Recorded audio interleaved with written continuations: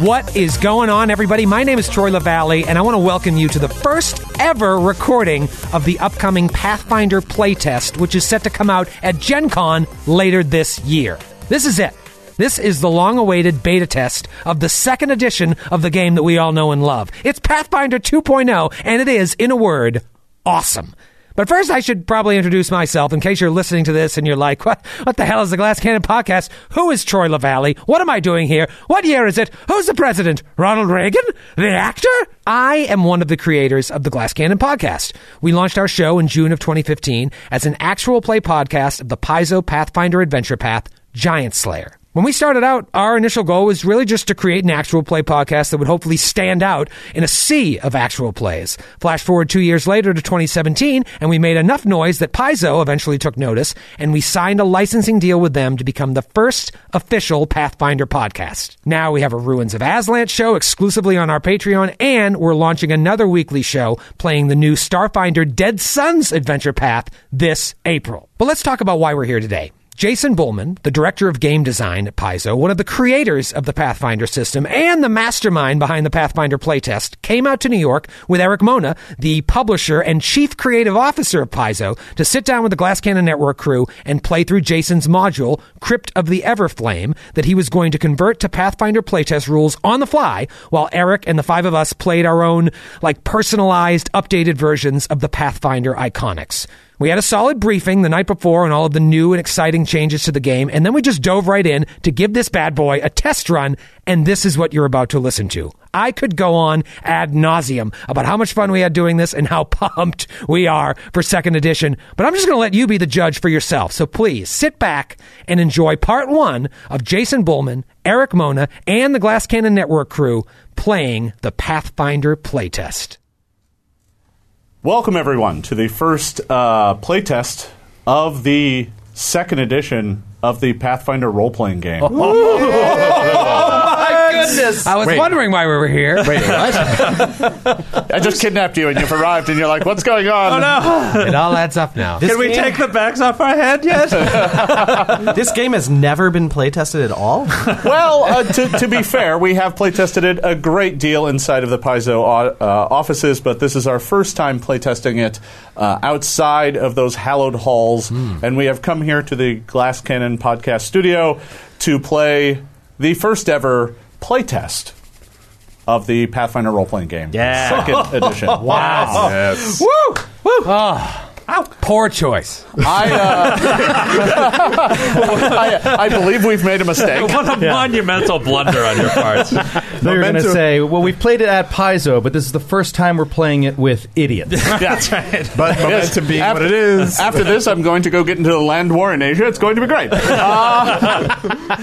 So, I'll introduce myself. I'm Jason Bullman. I'm the director of game design at Paizo, and I've been working for over 2 years on this newest edition of the game, and we've got a lot of great gamers here to play this. You guys, obviously, the people listening to this know everyone very well, with one exception, so you should probably introduce yourself. Nobody knows me. I'm Eric Mona. I am the publisher and chief creative officer at Paizo.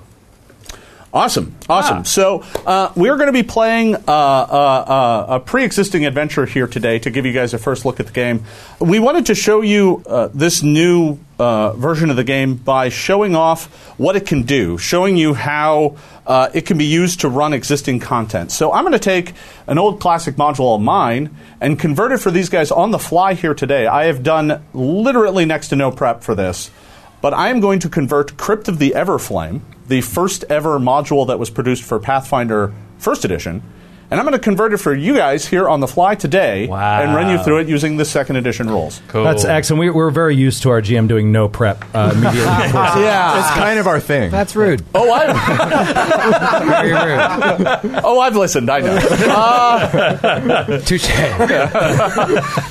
Yeah, I listen to you guys on the ride into the work in the morning, and my carpool companion often notices when my knuckles go white as you guys start screwing up the rules.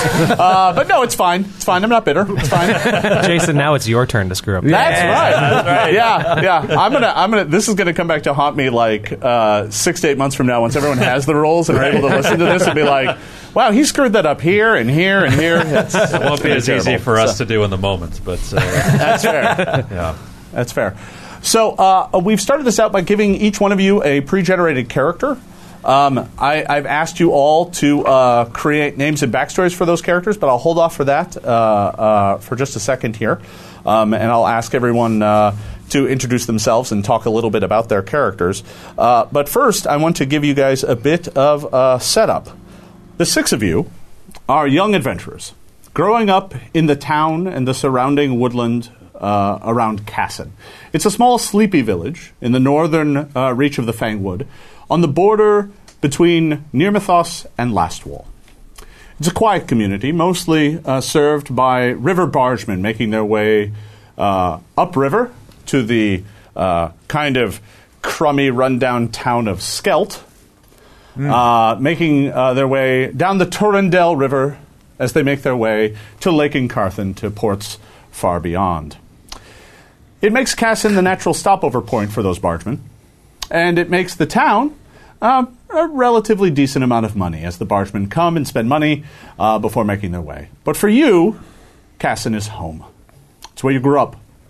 It's the small, sleepy town where your parents raised you, or depending on your backstory, you were orphaned, or whatever kind of miscreants you are. We'll get to that in a moment. But as a young youth in the town of Cassin, you always knew this day would come. It's a rite of passage, a tradition. A few years ago, you saw others undertake this ritual, and you always kind of knew in the back of your head that there was going to be a day coming up in the near future where it would happen to you, and that day is now. Each one of you has received a letter, an invitation, probably from someone you trust or know quite well, asking you if you would come to the center of town at sunset on, let's see, on the 4th of Neth. This rather formal-looking invitation invites you to pack only what you need, but to be prepared for travel, for you will be leaving promptly after the ritual. So this adventure actually begins on the 4th of Neth. The 6 of you have started to arrive, and I'm just going to pick at random which one of you arrives first. And then we're just going to go around the table as each one of you arrives, because as you arrive, you are the only ones there. The townsfolk are all absent. Curious. Whoa. Weird. Sir, it's nothing. Something's gone wrong. And we will start with you. So I am not in the town of Cassin. My name is Matthew Kapatakaza. I am a member of the Glass Cannon podcast. Right. I'm a playwright and a fiction writer, and I have fallen in with these nerds, and they have turned me to their cause. Today I'll be playing a character named Fariz, and that's with a PH. Fariz is a male elf. He's young, he's strapping, he's svelte, and he's a little bit of a rogue. It's a bit of a rogue. Bit of a rogue. So I arrive at the town. You arrive at the center of town, and it's eerily quiet. So the shops that are normally in the center of town would be open. It's just after dusk, and many of the taverns and whatnot would still be open, and you normally hear raucous laughter and drinking and song coming from these places. But tonight it is eerily silent. All the shops are shuttered and closed, their lights turned down. It's almost as if the town is abandoned, and you find yourself here entirely by yourself. Ooh. Until... So my name is Skid Maher. I coincidentally am also on the Glass Cannon podcast. I am a writer / film TV producer. Yes. as of about a year ago. And I am playing a goblin, male goblin. He's surprisingly thoughtful and soft-spoken for a goblin, person of the goblin persuasion, and he shows up, and he's quite curious to... I think I know what this voice. I think I know where this voice is going, and I am so excited. Sorry to interrupt. He's quite curious as to what's been happening here. It's a little odd.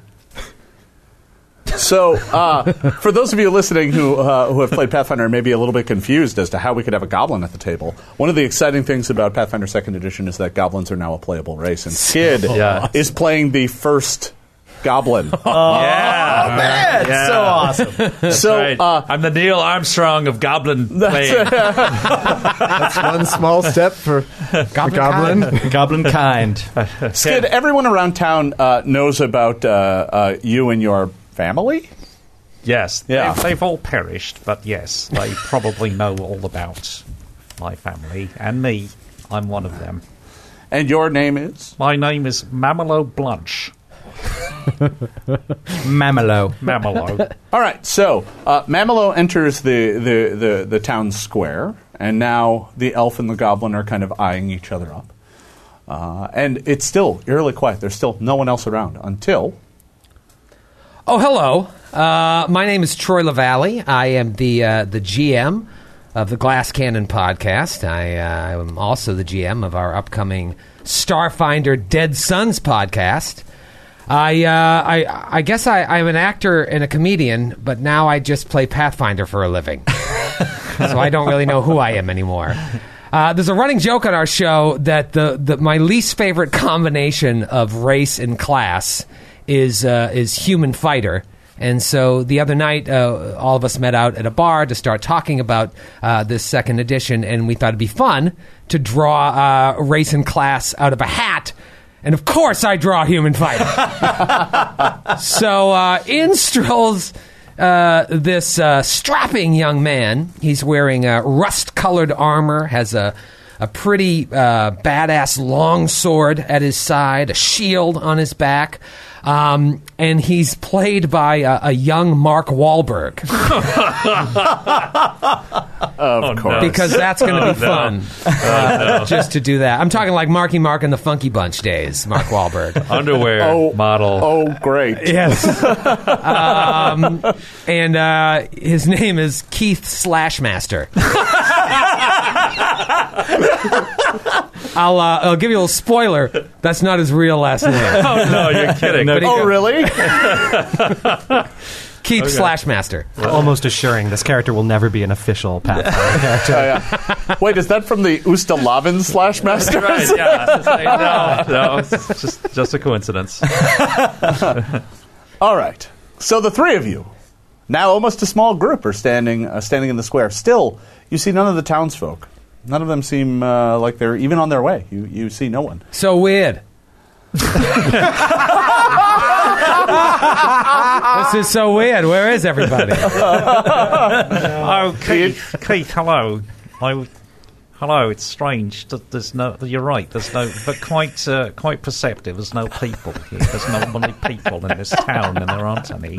This tiny little goblin. Yeah. He's got glasses. Of course he does. ZC is quite unsettling, yes? No, yes, I know you as well. The name escapes me, but You don't may tell call me Fariz. Oh, I was going to tell you to wait until I'd figured it out, but thank you.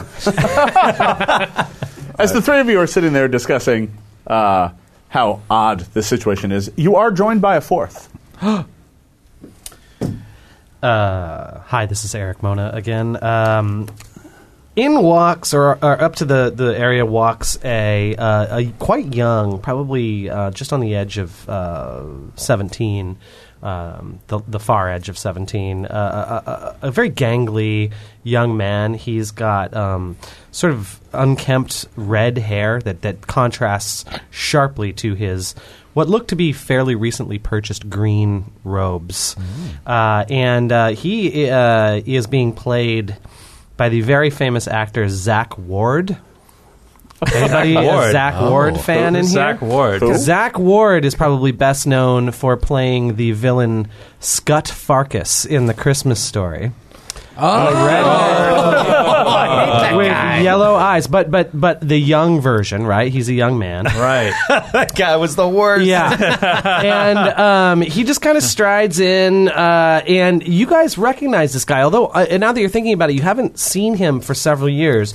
But he used to be at the side of the mayor at all times because he, in fact, is the son of the mayor of the town of Castle. Oh, wow. And his name is Grellin Uptill.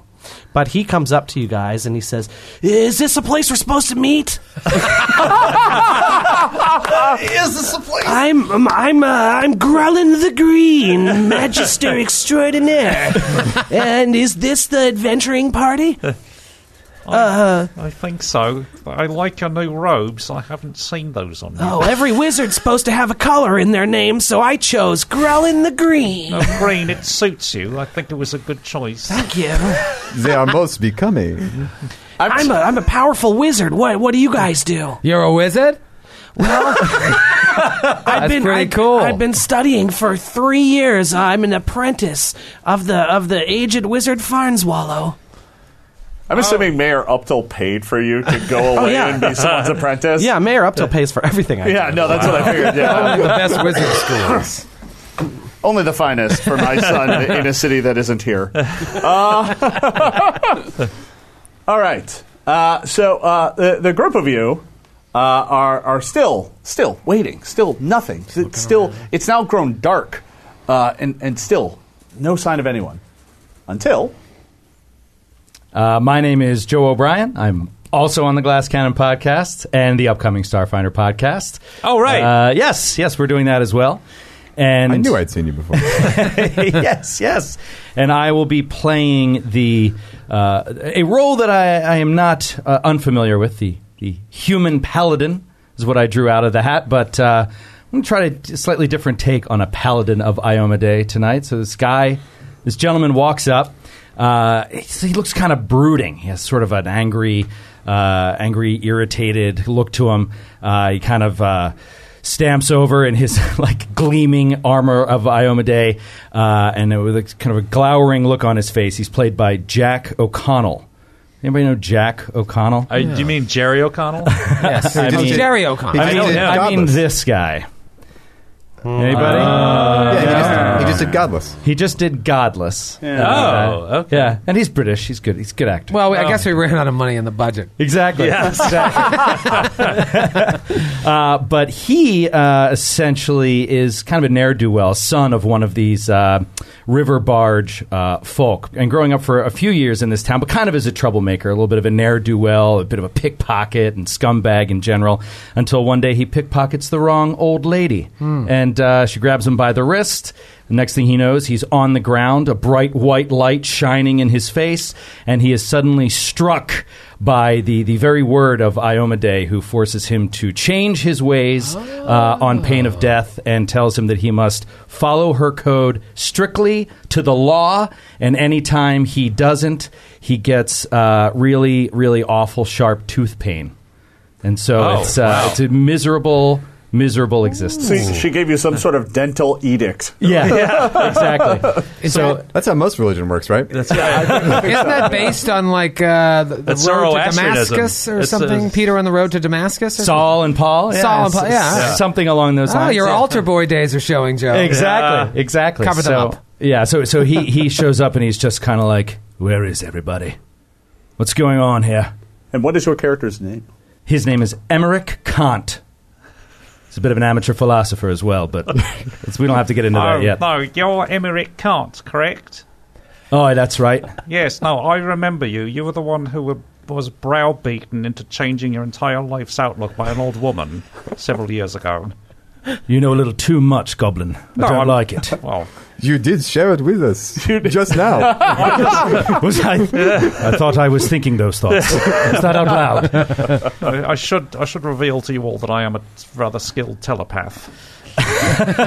He immediately has a thought of strangling you to death, and he's like, "Oh, ouch!" He grabs the side of his mouth. My incisor. My cuspid pain.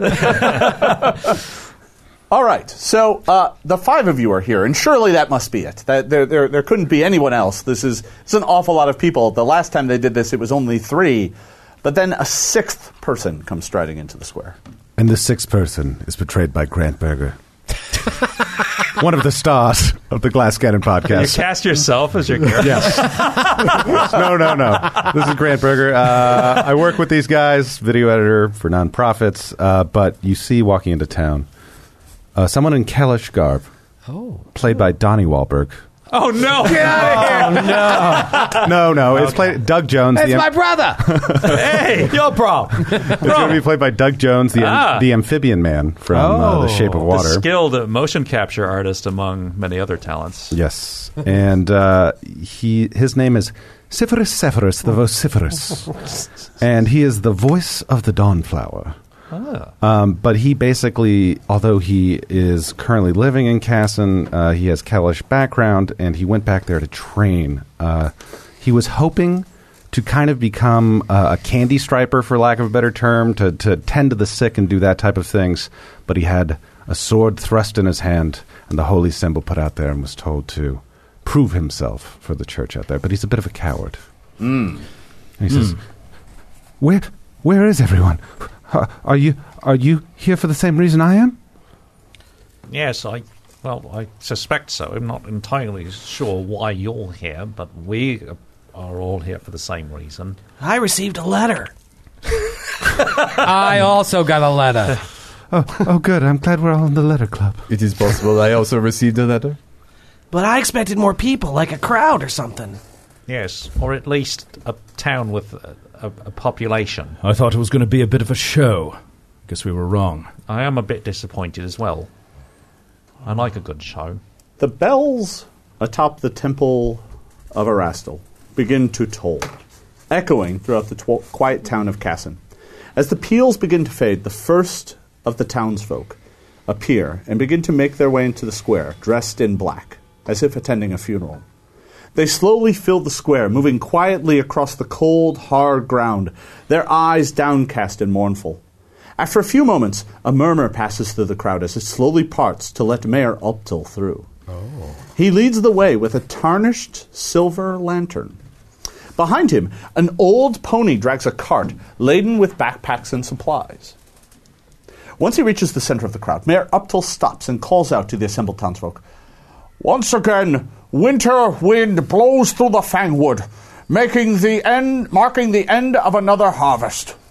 There are wolves in the woods, howling at our walls. There are serpents in our shadows, waiting to strike.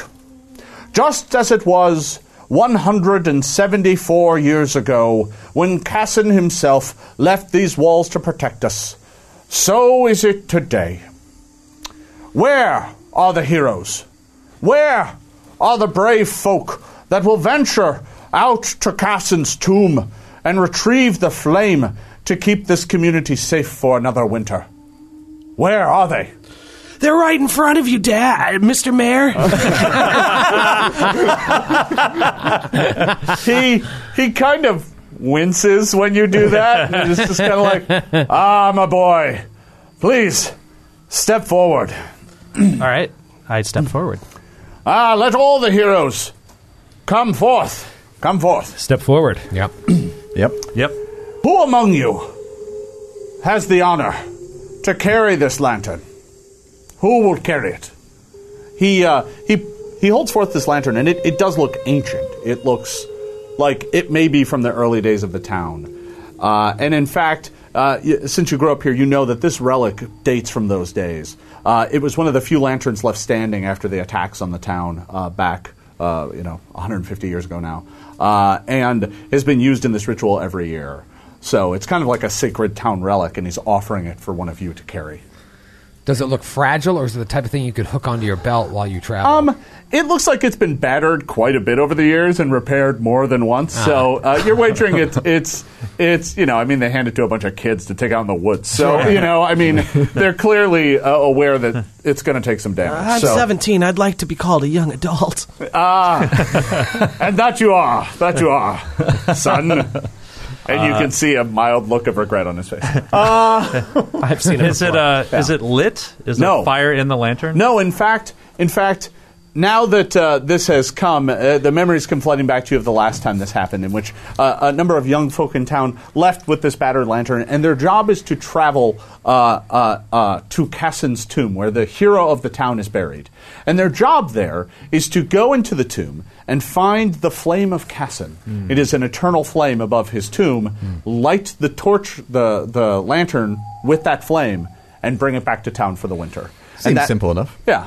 It's an easy task. What could go wrong? Is this the type of thing that happens like every year? Or? It actually tends to only happen when there's a group of young people who have all kind of come to age together, and they send them out as kind of a passage to adulthood. Got it. So Emmerich will look around. It seems that nobody is making a move forward.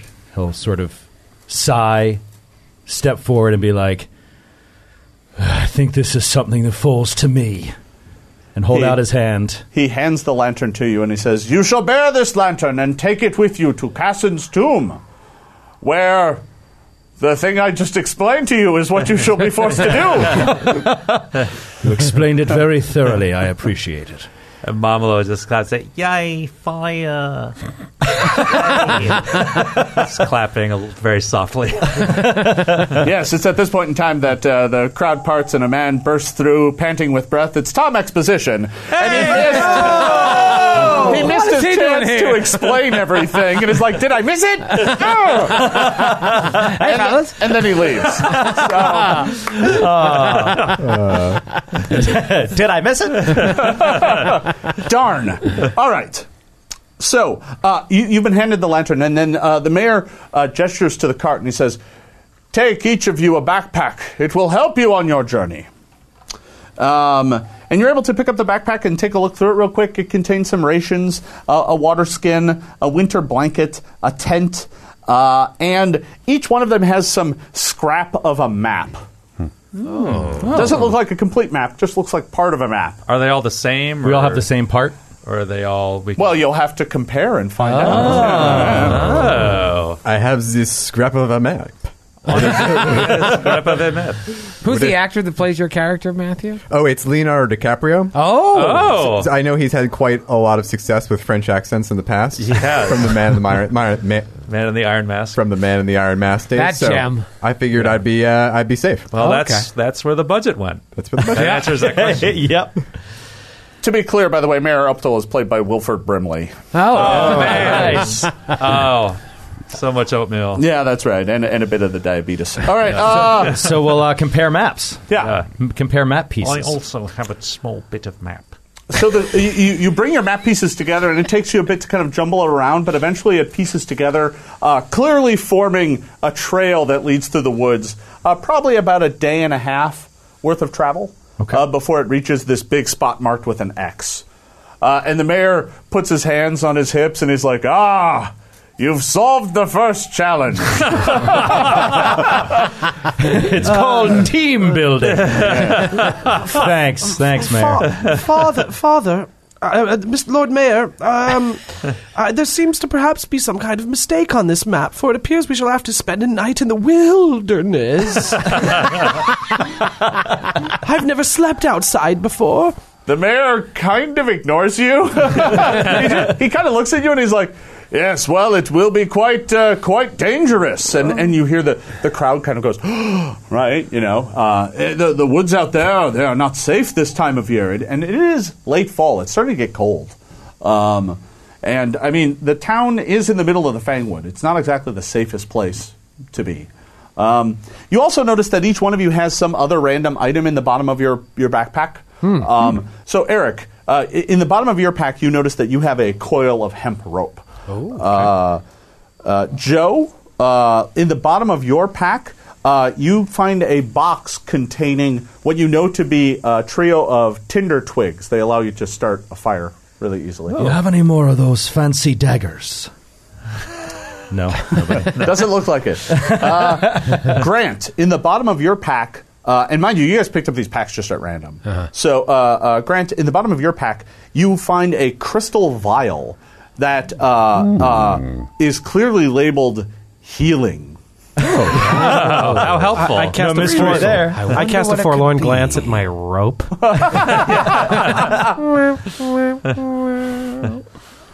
Matt, in the bottom of yours, you find a trio of torches.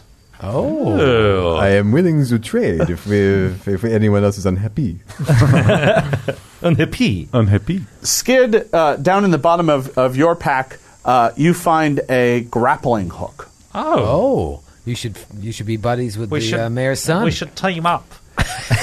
And this was I'd like that. And this was totally random but incredibly appropriate. Troy, in the bottom of yours is a small bottle of brandy. There we go. Cheers. Perfect. In case I get thirsty. Does everyone else's backpack say JanSport on there? Or is that just mine at the moment? I got a North Face. Oh, nice. Mine says Fajal Raven. Never could read that. The mayor once again speaks to the assembled townsfolk. I present to you the brave heroes who will follow in Cassin's footsteps to retrieve the Everflame. Some of them may not return. But I say to you that their sacrifice shall not be forgotten. Go, brave heroes, and do not return until you have the eternal fire. With that, the mayor points to the south, the direction of Cassin's tomb. The townsfolk begin waving goodbye with cold, solemn looks on their faces. Goodbye. Goodbye. Goodbye. If any of you have parents Thank in you for town, the lantern. your parents are there, and like your mom's got like a kerchief that she's wiping away tears, and she can't bear to look at you. Yeah, but in this case, it isn't like separation anxiety. It's like off through the death forest to the death tomb. I hope you come back alive. Yeah.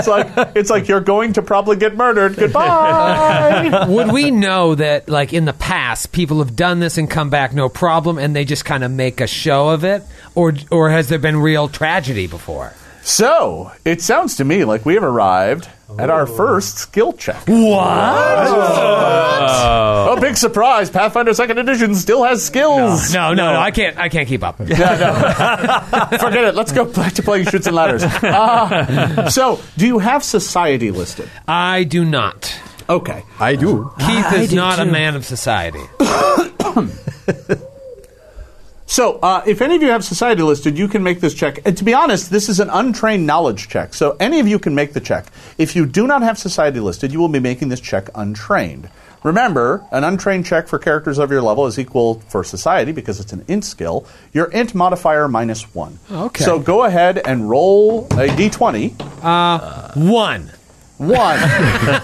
You know very little about the town of Cassin. As a matter of fact, you're pretty sure that every year everyone gets murdered. I'm new in town. I'm from the River Kingdoms. Yeah. Is that to say 24? A 24 is a fantastic roll. Anybody beating a 24? No, I got a 20. I got a 16. Untrained. I rolled a 6. So to be honest, rolled a anybody that 6. cracks 10 knows this. And whether or not you decide to tell the people who obviously don't know, that would be Troy. Keith. Yes, if you tell Keith. That's up to you. But all of you know that in the past years, and many of you are of an age that you've seen this ritual happen 2 or 3 or 4 times. Every year, the kids go out. Every year, they come back a couple days later, usually with some crazy stories or something. But no one's ever not come back. And always with a flame. Yeah. Okay. Yeah. It's always been successful. See? We're fine. And the second question, as a coward as Cypherus is, what is to prevent us from lighting the torch with our tinned twigs just outside of town and coming back the next morning? It's good you asked. Those knowledge checks were high enough to make you realize that the lantern comes back with this weird ghostly blue flame. I was just going to say, I bet you it's a blue flame. And you're pretty sure that if you just lit it, it wouldn't look like that. Real blue I mean, you can flame try special. if you like. Smart. Close your eyes. That's good writing. Who wrote this Give me module, your by the way? Some jerk named Jason Bullman. Oh, wait, that's me. Never heard of it. Never heard of him. Who's that? All right. So, the 6 of you, this newly banded heroes of Cassin. Friends for life. That's right, yeah, clearly now. Hands in the middle. That's Speak for yourself. Did you all get your decoder ring? All right. So the 6 of you gather together and are able to head out of town, heading south. As a matter of fact, you have to leave right now. The townsfolk have basically ushered you out. They part in a path that allows you to leave town to the south, and that's it. So 5-10 minutes later, you guys find yourself outside the town of Cassin in the woodlands to the south. For many of you, this is still home. Right, there's many homes in the direct vicinity around the town. But not even half an hour after that, you find that you're leaving the kind of woodland pastures and whatnot behind and are actually getting now into the deeper wood. And half an hour after that, You're alone. It is quiet. It's dark. And you find yourself making your way through the Fangwood. So, since this is your first time out of civilization, I'm going to ask you guys what you guys are doing. You're entering a part of the game that we call exploration mode. In exploration mode, I kind of ask you what tactic you're doing. What thing is your character doing? Are you hiding? Are you keeping a lookout? Are you keeping your weapons ready? What is your character doing? That will kind of influence how you approach any combats or anything should they happen. So I'm just going to kind of go around the table, and we'll start with Keith Slashmaster. Keith Slashmaster over here, and we'll go around. Keith, what are you doing as you guys leave town? Yeah, so I feel like Keith, he maybe has gone a little bit out of town, but yeah, this is a little farther than he's used to. So I would say he has his sword out, but doesn't have his shield out. Just making sure if he could attack something if it were to come out. He's the muscle of this group, but he's not too worried about defense at the moment. Sure. All right, so you have your sword out, you don't have your shield out, and you're just making your way through the woods. Gotcha. Mamalo. Mamalo. I'll get that right. Hey, I'm sort of just walking through the woods, looking around a bit nervously, fingering the my alchemist's fire vials in my belt pouch out of habit, sort of to calm myself as I'm a little frightened, I hate to admit. All right. Fariz.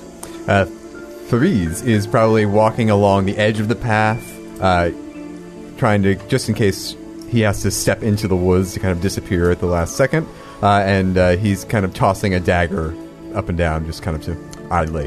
Nervously. Yeah. Very. Maybe not nervously.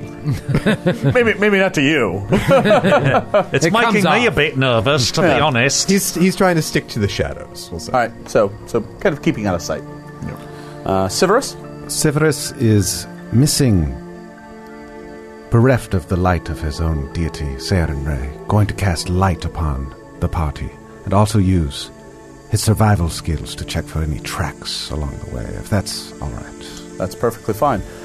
So, using one of your cantrips, because you're a cleric, you cast a light. The spell will last a good long time, so the party now is well illuminated. And beyond that, you're just kind of keeping out for tracks. The first thing you know just immediately is that you're on a very old, worn game trail. Okay. But you don't see any signs of anybody coming through here immediately, but we'll come back to that. Emmerich. Is it intended that he would carry the unlit lantern, or would he backpack the lantern? Is it too large to fit in a backpack? It's a good-sized lantern, but you could probably put it in a backpack. I mean, it's, Okay. He'll put it in his backpack, and he's going to actually, opposite of Keith, he's going to go with his shield out and his sword sheathed, and just sort of keep the shield up just in case anything happens, and he's going to keep his eyes peeled as he's walking along. Staying kind of on the balls of his toes. He's an athletic type, and so he's going to make sure he's able to dart in any direction should the need arise if a wild animal comes tearing out of the brush. Of course. So, on edge. Grellin. Grellin the Green, originally in the first 5-10 minutes, stands near the back of the group and casts nervous looks back toward Casson every 2-3 minutes or so. But as we get into the Fangwood and things get darker and spookier, he rushes to be more near the middle of the pack and is looking around furtively. But once Syphilis casts the light spell, it's as if an idea bursts in his mind, and he steps close within the radius of your light, and he pulls out this large book that looks like it's been thumbed through many, many times, and as if cramming for a test, you can hear him sort of muttering under his breath, acid splash, school of evocation, cantrip, somatic and verbal, burning hands, evocation school, it's a fire spell, somatic and verbal. Let me just say, I really appreciate how you're just reading off spoilers from the new game to fans at home. That's informative role playing. You're welcome. That's really good. I like that. That's why you get paid the big bucks. All right. So, for those of you who have played this adventure in the past, just to be clear on everybody, I'm going to be truncating things a little bit here and there, but mostly I'm going to run all the adventures, all the encounters that are in here. We might skip a few here and there just to keep things moving along, but I figured I'd just throw that out as a heads up for those who have the adventure and are thumbing through and are like, wait a minute, they skipped that encounter.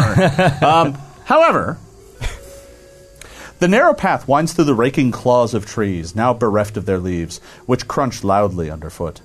Up ahead, a fallen tree trunk blocks the path. Quite suddenly, a trio of snarling humanoids leaps up from behind the log, all greenish-skinned and fearsome tusks, bellowing vulgar challenges. What? So... No. Orcs. So if you guys could all arrange your miniatures right down in this area here. We have a large forested map here with a path running up the middle, and I'm asking everybody to put their minis on the map in kind of an area right in front of a giant log. I was sued. What is your name, Joe? Garrick? Emmerich. Emmerich. Kant. I would say Emmerich and Keith are probably up front. Oh, yeah. You know it. Followed by Faris. Emmerich is 7 foot 1 inches tall. Oh. What? No, not just kidding. Shaquille O'Neal. George Merson. Like this freakish giant. George Mears. Look at these minis! Whoa, that's those so are cool. awesome! Oh, man! Get a picture. Ooh, the first combat. The minis that the Glass Cannon podcasters are freaking out about are from Heroes and Monsters, the Pathfinder battle set. Oh. They are orcs, 1 with a club, the Orc Brute, and 2 Orc Warriors. Eric really likes getting close up on these mics and doing the NPR read. He digs it. Woo! All right. In case you just started listening. All right, with a savage howl, these creatures jump up from behind the bush. Any surprise they might have had is totally wasted by them just snarling and hurling vulgar curses at you guys. So we are going to go ahead and everyone's going to check for initiative. However, because this is 2nd edition Pathfinder, you'll notice that initiative is not a score that's listed on your sheets. I thought it was a misprint. No, you thought we just left it out. It's the only explanation. However, in this case, what you roll for initiative depends on what tactic you were taking before the fight. Now, in this case, most of you were just kind of marching along, either with weapons ready or keeping an eye out. So for you, you will be making perception checks. That's how good you are at spotting things, such as orcs about to leap out from behind a log. However, 2 of you were not using perception. Let's see. Faris, you were keeping to the shadows and kind of keeping hidden. We'll move you off to the side a little bit to show that off. You are a little bit off further in the bush and kind of in the shadows a little bit off the path. So for you, your initiative will actually be a stealth check. Oh, cool. Cool. And then Grant? Syphilis. You were using survival. So you were kind of looking for tracks as you were making your way forward and trying to look for tracks that showed that there were perhaps orcs nearby and seeing if you might spot them. And if you did, you might go, oh, we're about to be ambushed. However, no such tracks appear, so you have no chance of seeing them. Normally, that might be a survival check. In this case, it's just going to be perception. Okay. So, why don't you guys all go ahead and roll your initiative Jason, checks. what do I roll, since I was just studying my book and not really paying much attention at all? You're going to roll a perception check and a penalty. Okay. Yeah, no, All enjoy right, that. So if you don't have perception, it's just your modifier -1. Your wisdom in this modifier? case, it would be your wisdom modifier. So if I have a 0 wisdom modifier, it's just a straight up This is -1. actually a thing that all characters have. It is directly beneath your ability scores. Oh, Your perception. sheet. Yep, every character has a perception. It's Yeah. no longer a skill. Oh, baby. nice. All right. Cool. Oh, it's no longer a skill. Wow. That's Correct. nice. Well, what's it based on? Well, your class tells you whether or not you are trained or an expert or untrained at perception. And as with all skills and checks in Pathfinder 2nd Edition, once you are trained in a skill, for example, you add your level plus, in this case, your wisdom modifier, and that's your perception. So as you go up in level, your perception automatically goes up.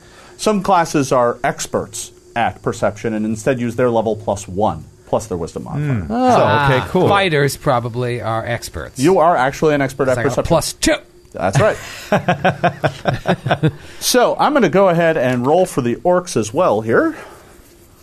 And they were hiding, so they're going to use stealth, which is not great for them. It is a very poor score. I'm just going to run up the list here. Severus, what do you have? 13. 13. Move some things out of the way. There we are. Emmerich, what do you got? 3. 3. That was a natural one. That is Starting off strong. Starting off strong. First roll of new Pathfinder. Congratulations, just like your previous roles in Pathfinder. Some things never change. I know. Eric, you can say it. Look at it. can't. It really is the same game. It's the same game. Look at that. Nothing's changed. See, guys, nothing to fear. Any of you who were worried. Grellin the Green. 17. A 17. That's a very fine score. Wow. Keith. Keith's got a 12. A 12. Severus, what did you have again? Severus had a 13. 13. That's what I thought. Mamalo. I had a 4. 4. And Fariz. 18. Ooh. 18. Nice. What did you have? I got a 17. 17. Yeah. All right. There we are. Okay. So, with combat kicking off, this pretty much goes just how you remembered it. We're going to go straight down initiative order. However, this is your first time ever taking a round in the combat mode, the encounter mode of Pathfinder. So, Fariz, it is your turn. On your turn, you get to take any 3 actions you want. So, you can go ahead and take those.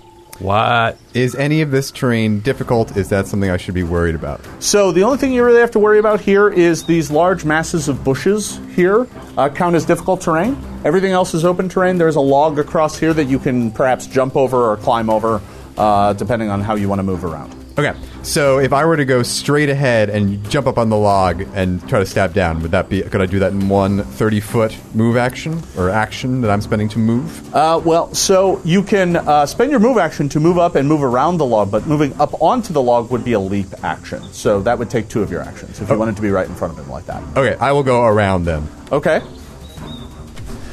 So you move around into the forest. And I will spend my other 2 actions to strike. All right, so you spend your second action to strike. Go ahead and make me an attack roll with your rapier. Dagger. Dagger. All right, very good. That's what I had out. That is what you had out. All right. Okay. 16 to hit. 16.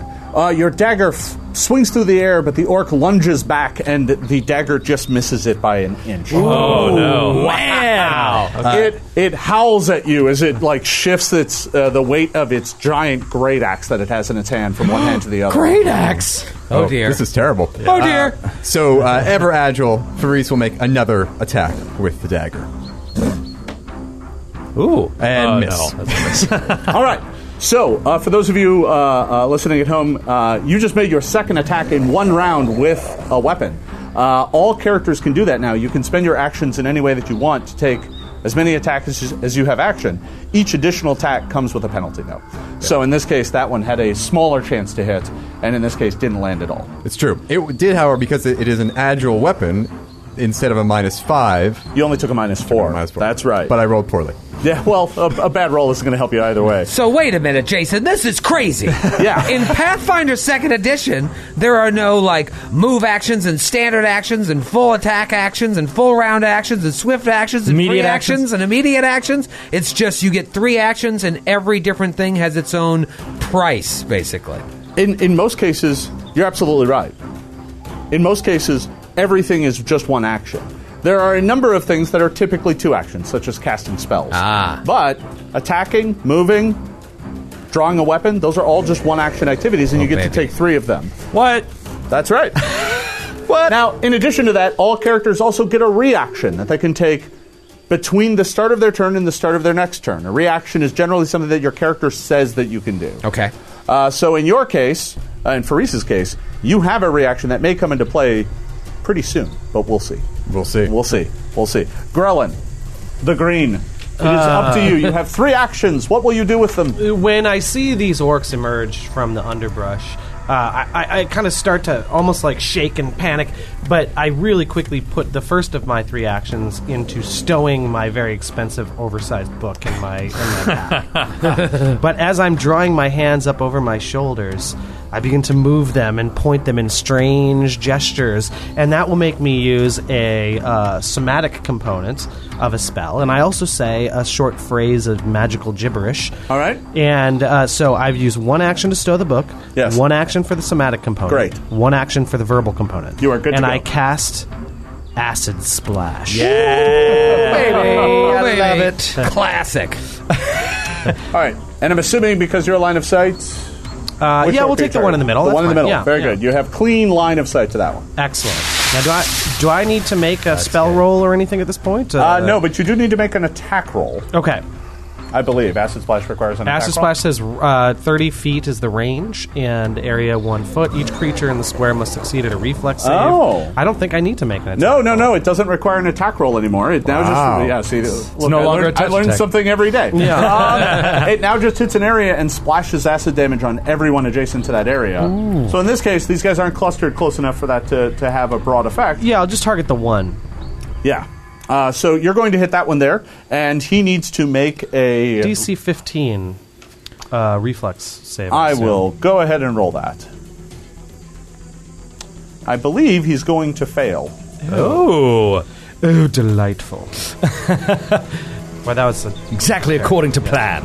All right, so the orb of acid slams down into the ground right next to the arc and blasts up against the log, causing it to sizzle and burn, and the orc vanishes.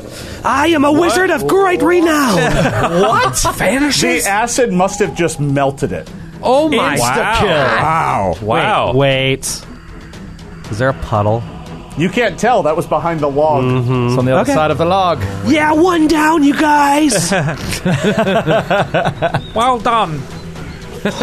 Severus. Severus begins the round immediately embarrassed for peeing himself a little bit after seeing how easily these creatures are dispatched. But Will was originally going to cast a buffing spell like Bless, but seeing how easily they're going down, Severus is going to ready his sling, and he's going to spend the next 2 actions bolting each of the green creatures across from me with slings. So, All right. First attack action. Ooh, that's probably not a hit. That is a 8 to hit. An 8. The sling bullet goes winging through the air, but misses wide, slamming into a tree trunk and bouncing around in the forest behind it. Okay, final attack. Ooh, definitely a miss with a 2 on the dice. No, that one goes... You kind of load up the sling and spin it, and the rock goes backwards. I hit the goblin in the head. Yeah, no, everyone else just kind of is like, what is... All right. Goblin's like, I'm a playable class now. Please don't be confused. This is no longer first edition. I'm on your side.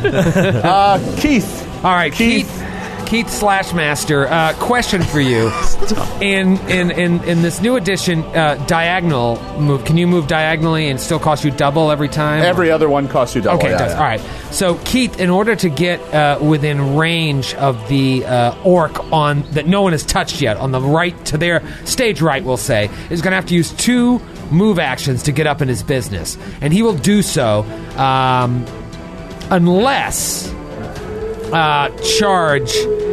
Like he has this ability called sudden charge, which allows him with a quick sprint. You dash up to your foe and swing, stride up to double your speed. But does it work like the original charge? You have to be in a straight line. No. Well, it still costs me 2 actions, but it's a lot cooler. So old Slashmaster is gonna do a little sudden charge, and then gonna swing with his longsword at this son of a gun.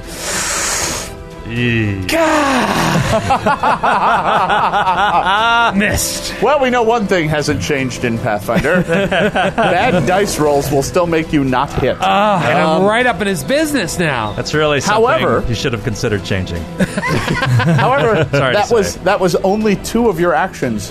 You still have a 3rd. Oh wait, the swing is part Part free of sudden part? charge. Oh, now I understand why it was 2 actions. Okay, well now I'm up in his thing. What if I want to grab him? How does that work? Is CMB and CMD a thing? You can totally attempt to grab him, but CMD and CMB are no longer part of the game. What? Well, how do I do it, Jason? Well, then what you're going to do is make an athletics skill check to attempt to grab me. Oh, I'm not good at that. But we're here to learn, so yeah, I just want to grab this guy. Great. Does it provoke? No, but this does count as an attack, so this will be your 2nd attack of the round. Oh, okay. I was thinking like maybe I would get a bonus. I wouldn't take the -5 for doing Nope. this. So in this case, I'll just swing my You'll just swing. longsword, yeah. All right. But it's good to know how grappling works. That is good to know. All right, here we go. At a -5, get out of town. That is just hot garbage. The good news, Troy, is very shortly we're going to get to learn how great axes work. Yeah. We're going to learn the hard way. Funny you should mention it. An exciting prospect. It is now my turn. Yes. Why not use your last action to raise a shield, Troy? Why not do that? That would have been great. Oh, I got bad news for you. You don't even have your shield drawn. No, I do not. Yeah. All right. So the orcs are now going to go. There's only 2 of them remaining, and I'm going to go ahead and start with the one that's facing down Keith. Okay. He is going to howl in his guttural orc tongue, and he's going to bring his great axe down upon you. By the way, do any of you speak orc? I do. My You do. character Mamalo or does. the player? I can read it. I can't speak. Mamalo, you notice something immediately odd. It sure does sound like he screams something in orc, but that was just gibberish. Curious. Yeah. Yeah, it'd be like, it's like someone trying to speak Spanish but just screaming words off the Taco Bell menu. It's like, that's not really Spanish. What are you doing? Chalupa. Yeah, no, he just made, it's like someone made orc noises, but it clearly was not someone speaking orcish. Okay. Okay. Interesting. Okay. Interesting. Orc in sheep's clothing. Interesting. So, the orc is now going to swing. It'll be a sheep in orc's clothing. At Great. Keith. Oh, no. Ooh, nasty. Armor class 24. It's Nope, total miss. Yeah, that's a hit. What is your armor class, by the way? 17 without my shield. With Very good. 19, so.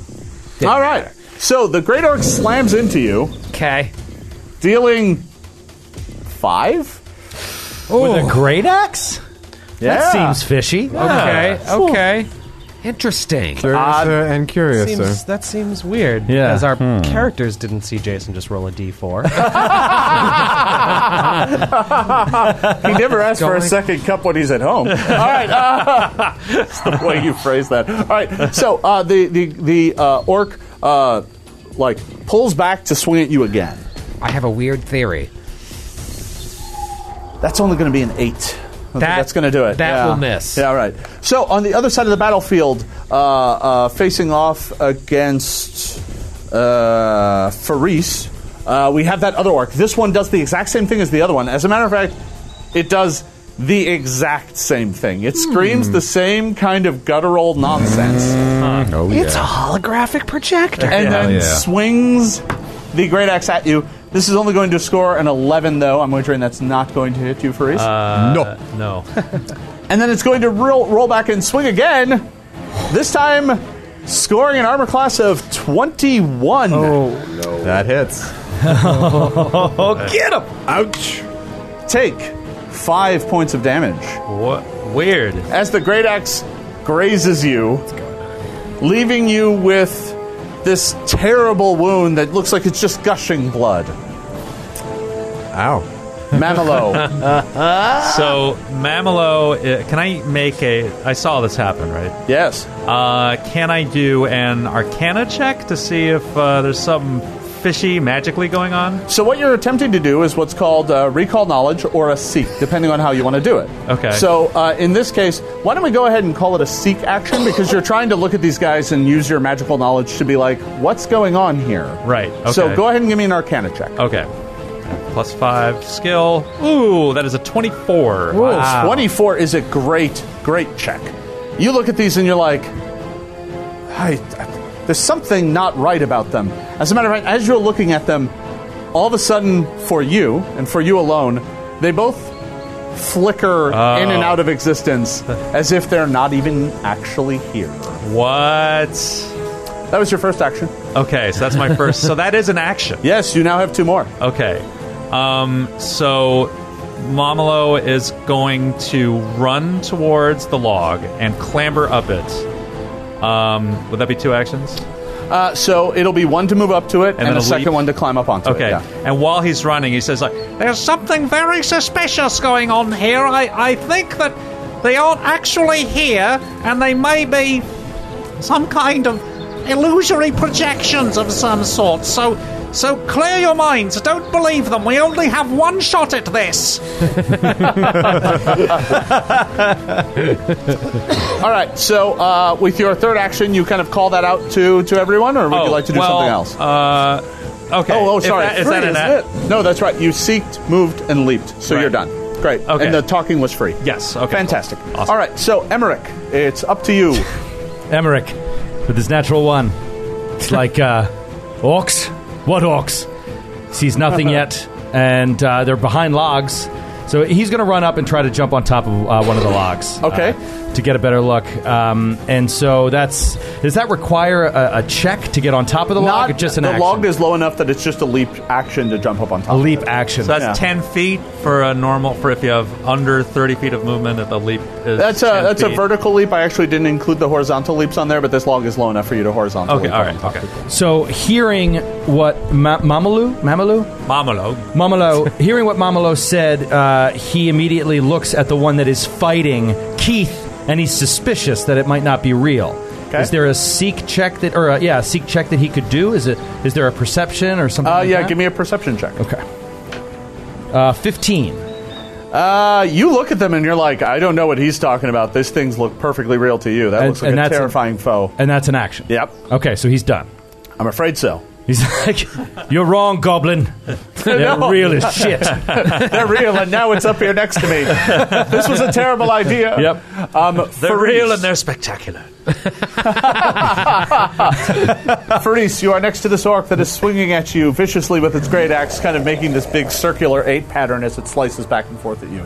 Can I also do a perception check to see what is up, to see if the goblin is correct? You can. It is an action to do so. I will take that action. And 7. You are pretty sure these things are real. All right, I will stab with my dagger. Very good. And miss. And I will take a step with my third action. A step. Back. Back? Yeah. Very good. All right, so you step back kind of off into the brush, getting away from the orc. Yeah. Is that a guarded step? Is that what it's called? So when you take a step action, that's a move action that doesn't provoke any reactions. Right. So it takes the place of the old 5-foot step. Correct. But it's not free. But it's not free. It is, it's not free, but you do have 3 actions each round. So if you want Okay. one to be that, you can spend it on that. Okay, cool. All right, so you roll to attack, and this thing just nimbly dodges aside. These things almost seem too fast for orcs. Orcs are big, slow, lumbering creatures. Everyone knows that. But these seem to be moving with a sort of grace that you wouldn't expect them to. Grellin. The camera picks up Grellin at a medium shot and then immediately zooms in anime style to frame his face. At the top is a shock of red hair, and at the bottom is his quivering lips. His brow knits in frustration, and he uses his first action to reach back into his pack and whip out his book again. He uses his second action to flip to the eye section and looks into the illusion description, and uses his third action to kind of cross-reference and really see if maybe these are fake creatures. Because you spent 3 actions doing that, I'm going to give you a +2 bonus. Okay! That's awesome. So the question is, because I'm consulting my book, actually, what I was hoping to do, and I don't know if I can do this, but would it be possible to use the Arcana skill Absolutely. instead of my Perception? Absolutely. Okay, cool. So I will roll... I got a 15. 15 with the... With the bonus. Is that with the bonus or not? No, with it? not with All the right. bonus. So I'm going to give you a bonus of 2, which makes that a 17, and they kind of flicker in and out of existence for you. Nice. Nicely And which done. one of you guys said that the first time? Was that Mamalo? That was Mamalo. I say, Mamalo. The goblin is right. These are illusions, you guys. Severus. Sypharis is just terrified and is not taking in all this information, and he's hearing conflicting things from one side of the log, conflicting things from the other. So he's going to drop his sling, draw his sword, and go directly towards the nearest orc. That's my miniature. Oops. I think I can get... I'm not going to get right in harm's way because I'm not sure what's going on. One more. Can I do a quick seek to see if I disbelieve now that I'm Yes. close? Oof. Probably not. I rolled a 6 on the die. They look real to you. Yeah. All right. That was Severus. We are back to Keith. All right, Keith has heard a lot of stuff being spouted out around this log. Yeah. Keith wants to look at his chest where he was hit by a great axe and see if he's, like, actually bleeding. So, like, a perception check to see if he was actually wounded. Go ahead. 14. 14. You look wounded. You have blood pouring out of you and a big gash. 2 attacks. Yeah. All right. That's the only answer. Keith is not particularly wise. That is not his skill set. All right, so first attack, total miss. Awesome. Second attack at a -5. Come on, Wow. another miss. Do you have better dice? Because that one is... This is my neon green. It doesn't get any better than this. The famous neon green. That is the best die on Earth. I think someone touched it on the way in. I think I might have errated that out of the game. I don't know. Let me check. See, This is wonderful. that news. says right here, neon green dice now roll poorly. Yeah! All right. You're welcome, was in the guys. special You're welcome. thanks. Yeah. Well, brutal. All right, so yeah. All right, you swing left and swing right, and this orc just dances out of the way. Next up, the orcs.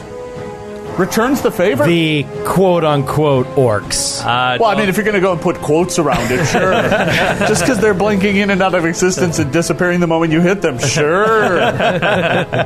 All right. So in this case, the orc howls, screaming more guttural nonsense, to be honest. But it sounds like orc to you, and you're bleeding like it cut you. Sure. I don't speak orc.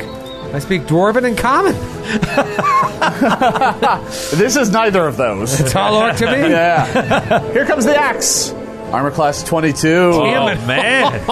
Didn't even raise his shield this time. I know. I forgot. Take a grand total of 4 points of damage. Oh, no. Many of you at home are probably wondering why people keep harping at him about not raising his shield. You can have your shield out, but you don't get any bonus from it unless you spend an action to actively defend with it. But if you do that, you also gain a special reaction, which we haven't seen yet. But you have a reaction as well. Don't forget it, Faris.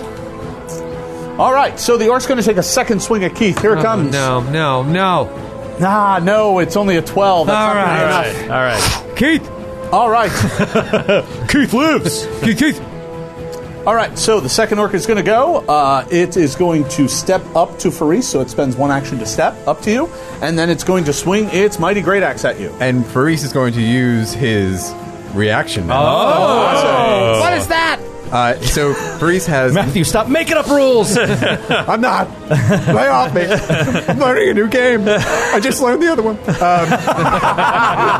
No, you didn't. Oh, man. So Faris has Nimble Dodge, which allows him, if he's targeted with a melee attack by an attacker that he sees, he can add a +2 circumstance bonus to his AC. All right, nice. so Cool. your AC goes up by 2 against this attack. Yes. All right, the orc swings his vicious great axe at you, but it's only going to come up with a 12, which is well short of your AC.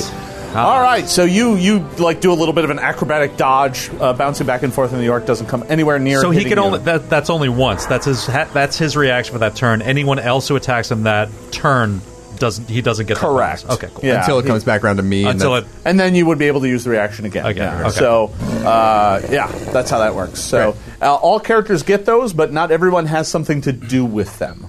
Right. Like Fighter has attack of opportunity that allows you to do that when people step away from you. I have 3 different reactions. Yeah, you actually have a depending on couple. what I have, Fighters, that's kind of one of their shticks, is being able to use reactions to do cool things. Very cool. My paladin has a reaction that I have never seen before, so that's pretty exciting. We'll see if that comes. All right, yeah, we'll have to see what comes into play. All right, but before we can do that, Mamalo, it's your turn. Mamalo, he's standing on atop the log. He says, "No, seriously, honestly, I promise they're not real.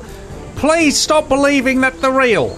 And he, using his quick bomber feat, yes, he's going to reach into his belt pouch and pull out 2 Alchemist's Fire bombs. Oh boy. Okay, so that's one action, right? Yep. Okay. For one action, you reach into your pouch and pull them both out. Yeah. And he's going to throw one at the orc, in quotes, that is attacking his new best friend, Faris. All right. Okay. So, you wing the Alchemist bomb at the orc. Alchemists, fire to the rescue! And that is a miss. That is an 8. An 8. All right, the vial goes winging off into the forest and starts a small fire that I'm sure won't endanger the town very soon. Just as good. Yeah, that is an equally positive development as far as Mamalo is concerned. All right, so that was your second action. Yes, and he's going to think better of throwing the other one. He's just going to give up forever. He's going to surrender. With his surrenders... With his quick surrender feat, he's going to pull out a white flag from his other belt pouch. No, I'm just gonna stop. All right, so you just hold off. All right, Emmerich. Emmerich is on the log next to Keith, and also adjacent to this very, very real orc. Obviously, that's very fighting real. Keith. Yeah. And he's like, "This goblin is a damn fool," and he is going to attack this. Well, first he's got to draw his sword. Oh, yeah. So he's going to draw his long sword as an action. Now, does he, by any chance, get a +1 bonus for being on the log? He's slightly above this guy. Yeah, I'll give you a circumstance bonus for that. Okay, so he will take a swing down at this creature, 20 to hit. 20 to hit? Your blade slams into the orc, cleaving through its shoulder as if it wasn't even...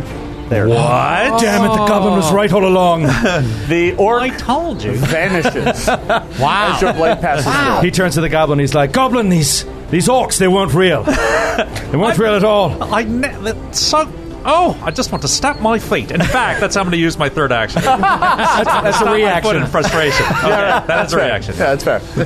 Faris.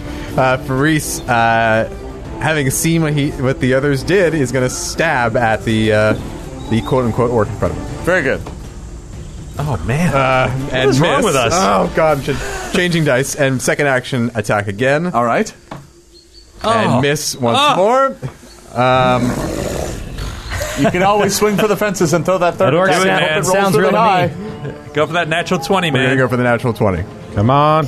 And I rolled 3 9s. Wow. That was amazing. Well, sorry. So, your rapier dances in and around, and it's almost as if you're trying to poke all the air spaces around the orc. You do a really good job of that. I'm used to performing. Yeah. Yeah, this is how you stage fight. Grellin, there's just one orc remaining. Can I get a quick summary of who in the party has basically who is aware that these are fake and who still is seemingly... Raise your hand if you know they're fake. Yeah. I know they're fake. Raise your hand; it'll be good for radio. Okay, I was. so Yeah, I know, this is great radio. Skid knows that they're fake. Mamalo knows they're fake, Mamalo. But you're Oh, not, no, you kinda I know. do know now, right? Because I swung at it Okay. and it disappeared. Yes, however, But- this one still looks very real to you. But Cypherus Okay, doesn't. so it know doesn't yet, change. right? No. Does Cypherus? No, know yet? Cypherus does not know. Okay, so I am going to take a. The first thing I'm going to do, I guess, is I'm going to. I've got the book open to the illusion chapter from last round, so I'm just going to do a little bit of light reading with my first action. A little bit of research. frankly. And what I'm trying to determine is, I already know these creatures are illusory.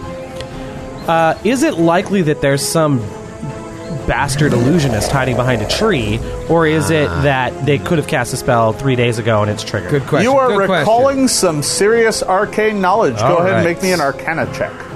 I did pretty well there. I got a 17. Okay.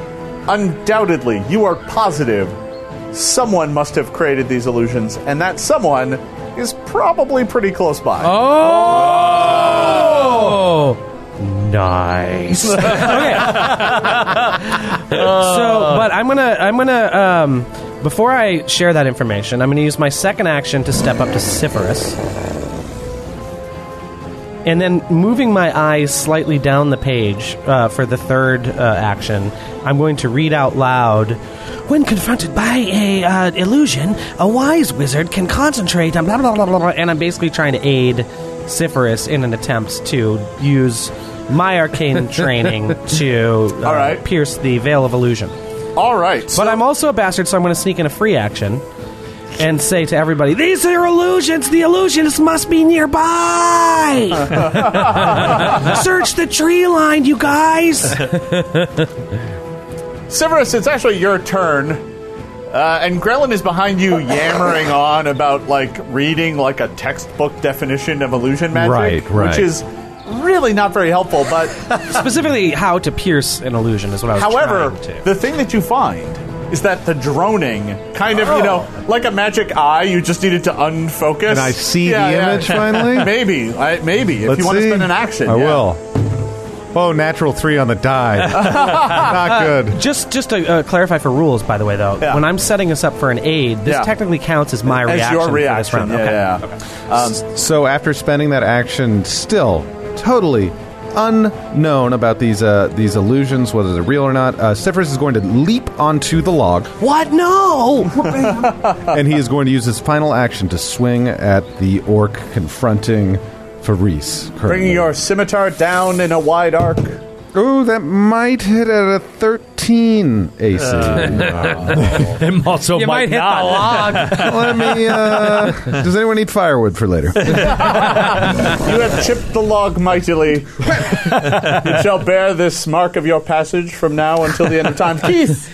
So Troy, the player, wants to go looking in the woods, but stupid Keith just thinks that everyone is under attack by this remaining orc and feels pretty confident that he can just rush over there with his sudden charge and lay out the killing blow. So that is going to be his first 2 actions. Yeah. Come on, Keith! So, sudden charge is an ability that allows you to spend 2 actions to move twice your speed and make an attack. So it's great. And is there flanking? He's now flanking with our flanking, you say? Oh, yes, flanking. there is. What? Oh. So I get a +2 on top Correct. of that? Yeah, you All are right. flanking. Yeah. Well, I don't know what happened in this moment, but Keith felt inspired, and I'm assuming landed the blow with a 23. 23. Your longsword goes slicing right through this thing with such force that you totally swing right through it and embed your longsword in the stump of the tree. Oh. And the orc Cypherus jumps. vanishes. Nice. Wow. All right. Switched up my D20. What is going on here? Are we still in encounter mode? Wait a minute. You can't say stuff like that. You hear the voice of God from the trees. No, that wasn't priest. That was just Matthew That's just Matthew practicing the his accent. Parisian Yeah, no, that's accent. Method? Okay. So, with the last orc fading away out of view, you hear a bit of rustling from the trees over here. But it just happens for just a moment. You all catch it. It's really obvious. The trees kind of rustle because it's really dead. There's no wind or anything. There's a low breeze, but that's it. But these trees kind of rustle and toss around a bit, and then it goes totally silent. Somebody took off. Kill it. Get him. It was the mayor. I would like to run to that spot. Are we out of combat? Sure. I'd like to run to that spot. And because I'm the apprentice of one of the town's wizards, I want to sniff and see if I can smell his distinctive BO or perfume or whatever. Oh, that's really interesting. Can you go ahead and give me a perception check? All right. Now, my perception is starts at a +2. I got a total of a 5. Okay. So, you go running over into the area, and you smell something. There is something in the air, but you're not quite sure what it is. It almost smells Patchouli. like... It's a hippie. Kill it. Funny enough, it actually does kind of smell like pipe smoke. Oh. Does any of the wizards in town smoke pipes? Maybe. All of the wizards I have to in the clean town. their pipes. I would imagine I would know. In this case, there is a wizard in town by the name of Holgast who perpetually Holgast. smokes a pipe. And you can't be sure. Right. Because you didn't make your check very well. You Yeah, just I catch sure didn't. a whiff of it. But he does smoke a pipe pretty habitually. Okay. And it smells vaguely of pipe smoke over here. What is this? Some sort of this is the part of the ritual? Yeah, no he's idea. testing us. They give you I a think- fake fight. Oh man! So, Is it I should you? also note, once the fight ends, those of you who have taken wounds, you look down and instead of these huge, horrible gashes, you just have kind of bruises in those spots. Reduce all the damage you took by half. Wow. Okay. Half of it That's just awesome. disappears and fades away. I think this is going to be really easy, you guys. It's all a ruse. They're just trying to make men and women out of us. Just remember, the next time we get into a combat, it's an illusion. If they mean to test us. That's right. I think that's no matter wise. what we see, don't react. It's an illusion. Everything Don't we even. see. Everybody, just throw your weapons away. You'll Very be fine. wise. If they mean to test us, we barely passed. Yes. What do you mean? We're all still up? So I think now, just to be safe, I think that clearly there's someone or something in that bush. I think that the safe, pragmatic move is to burn all the flesh off their bones so that they don't live anymore. I calmly step out of the bush. That's a good call. Step away from the bush. His logic is flawless. I think whoever was here has vanished or something, because I don't see anybody here anymore. Yeah, in fact, you take a look around, and there's like one spot over here where like a bunch of the underbrush has been kind of trampled, and there's even like a bit of a tree stump here that like looks like it's been brushed off. What I think is the wizard Holgath from town was casting an illusion. It smells like his pipe weed. Yes, I am getting that distinct odor as well. Yeah, walking over in the area, it looks like someone's been hanging out in this area for a while. There's a bag of Fritos. Yeah, kind of. Actually, funny enough, you look down and there's like the stale crust of a bit of bread like tucked underneath one tree root, and there is after a bit of a delicate search around the area, you find a spot of tree, like the stump, where it's clear that someone has been tapping out their pipe. Because you can see the pile of ash beneath it. I just instinctively clean it up. You just go and instinctively clean up the forest. Yeah, all right. No, just the ash. It appears this is all some part of a ruse. It does seem so. Nailed it, Keith. Yeah, no, let's- Keith is right. I think that we've been bruised, and I will say, I will say that I think that we've all basically just met in a profound sense, and so I think that there may be some trust issues at work, and I do have an exercise that I would like to propose, especially for you, Emmerich, because I did tell you that they weren't real, and you didn't listen to me. I did too. So, and yes, and Well, one of the Gremlin orcs also wasn't did. read, but I think the other one might have been. Well, this is the problem. So, what I'd like to propose, now I learned this at a management retreat about 4 years ago. So, what I'd like to do is, like, I'll stand behind you, and you just fall backwards. Don't look, and then I promise I will catch you, and then this will establish a better level of trust between us. Are you willing to try It it? seems preposterous, but I'll give it a try. Okay. Sheathes his sword, sets his shield down, closes his eyes, puts his arms up near his shoulders, and falls backwards. And crushes him.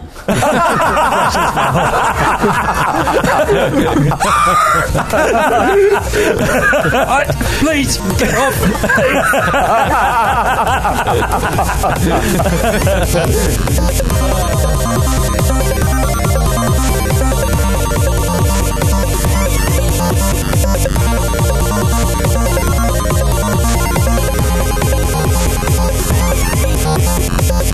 Well, I hope you're enjoying what you've heard so far. We're just getting warmed up. There is a lot more to hear in this adventure. So stay tuned right here to GlassCannonPodcast.com to hear the rest of Jason Bullman running Eric Mona and the Glass Cannon 5 through the Pathfinder Playtest. And hey, if you like what you hear, be sure to check out our main show, the Glass Cannon Podcast. You can subscribe to us on iTunes or your podcast app of choice to join in on the fun. We have a really amazing community of listeners that will welcome you with open arms. In the meantime, we will see you in part 2.